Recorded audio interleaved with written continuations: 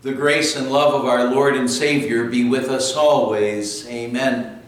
The Word of God we want to consider today is the beginning of our Old Testament reading for this past Sunday, the 11th Sunday after Pentecost. We're looking at Ecclesiastes chapter 1, verse 2. Meaningless, meaningless, says the teacher, utterly meaningless. Everything is meaningless. My dear friends in Christ, even though he nowhere mentions his name in the book of Ecclesiastes, it appears that Solomon, King David's son, was the God-inspired author of the book of Ecclesiastes. Now, if you remember, Solomon, he was the king who was given this offer by God that, actually, if you think about it, any one of us would say, oh, if only I could have that offer from God.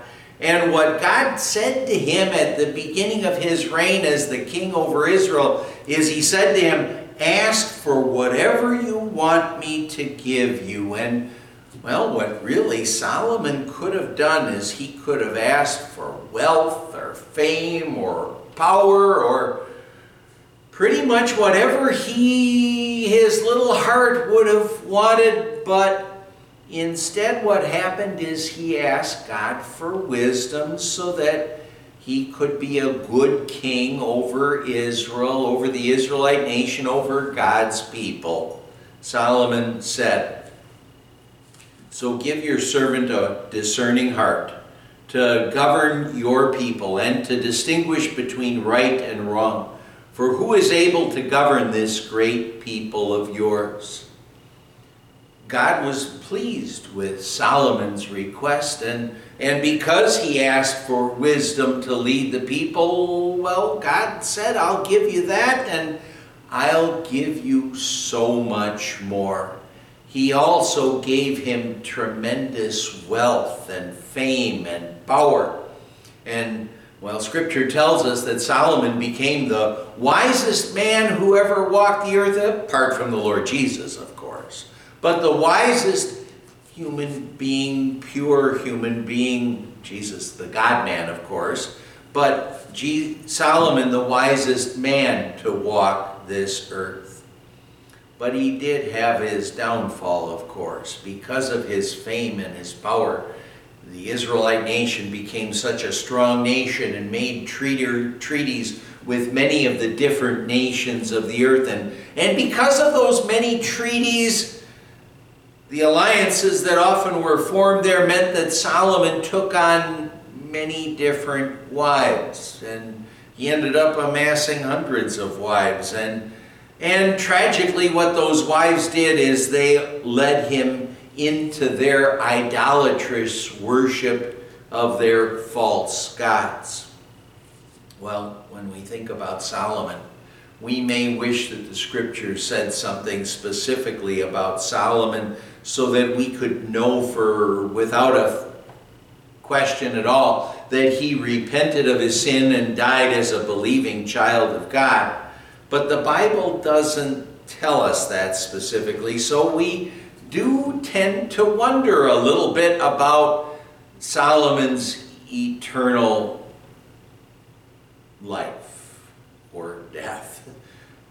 But the book of Ecclesiastes, it, like I said, appears to have been written by Solomon at the end of his life, which does tend to lead us to believe that Solomon, the Holy Spirit, did lead him to see the error of his ways, that the Lord led him to repentance and back to faith in the promises of God. Jewish tradition does tell us that Solomon wrote this book as an older man, reflecting on his life as he was preparing to die.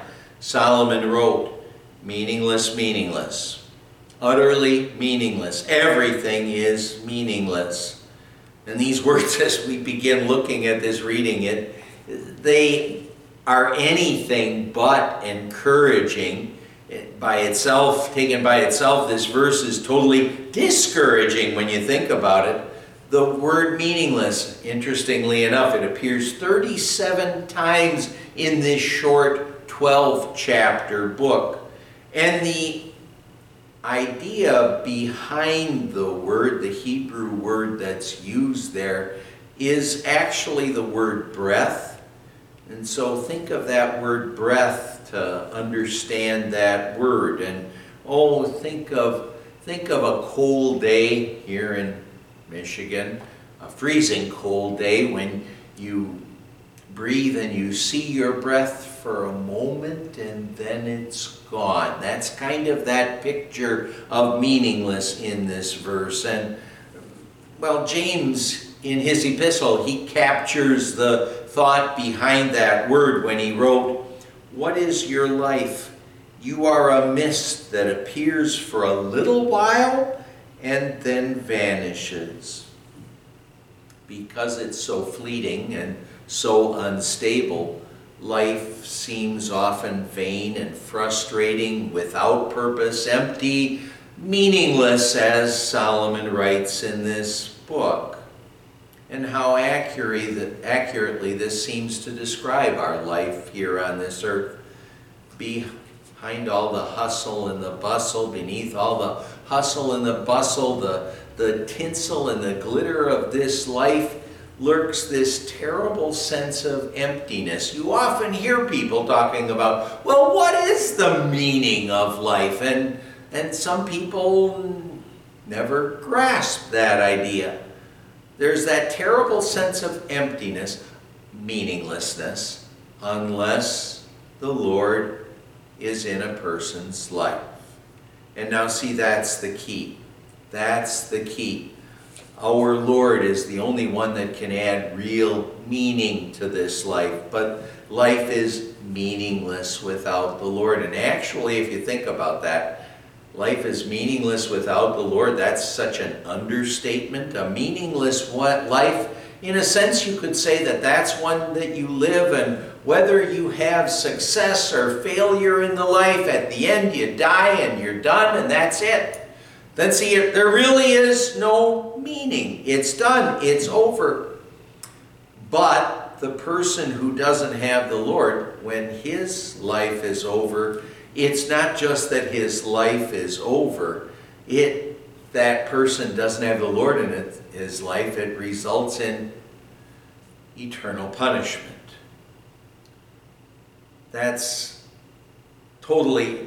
not meaningless. That is totally bereft of anything. That's terrible. That's horrible. But for us who by the grace of God believe in Jesus, we have a most meaningful life.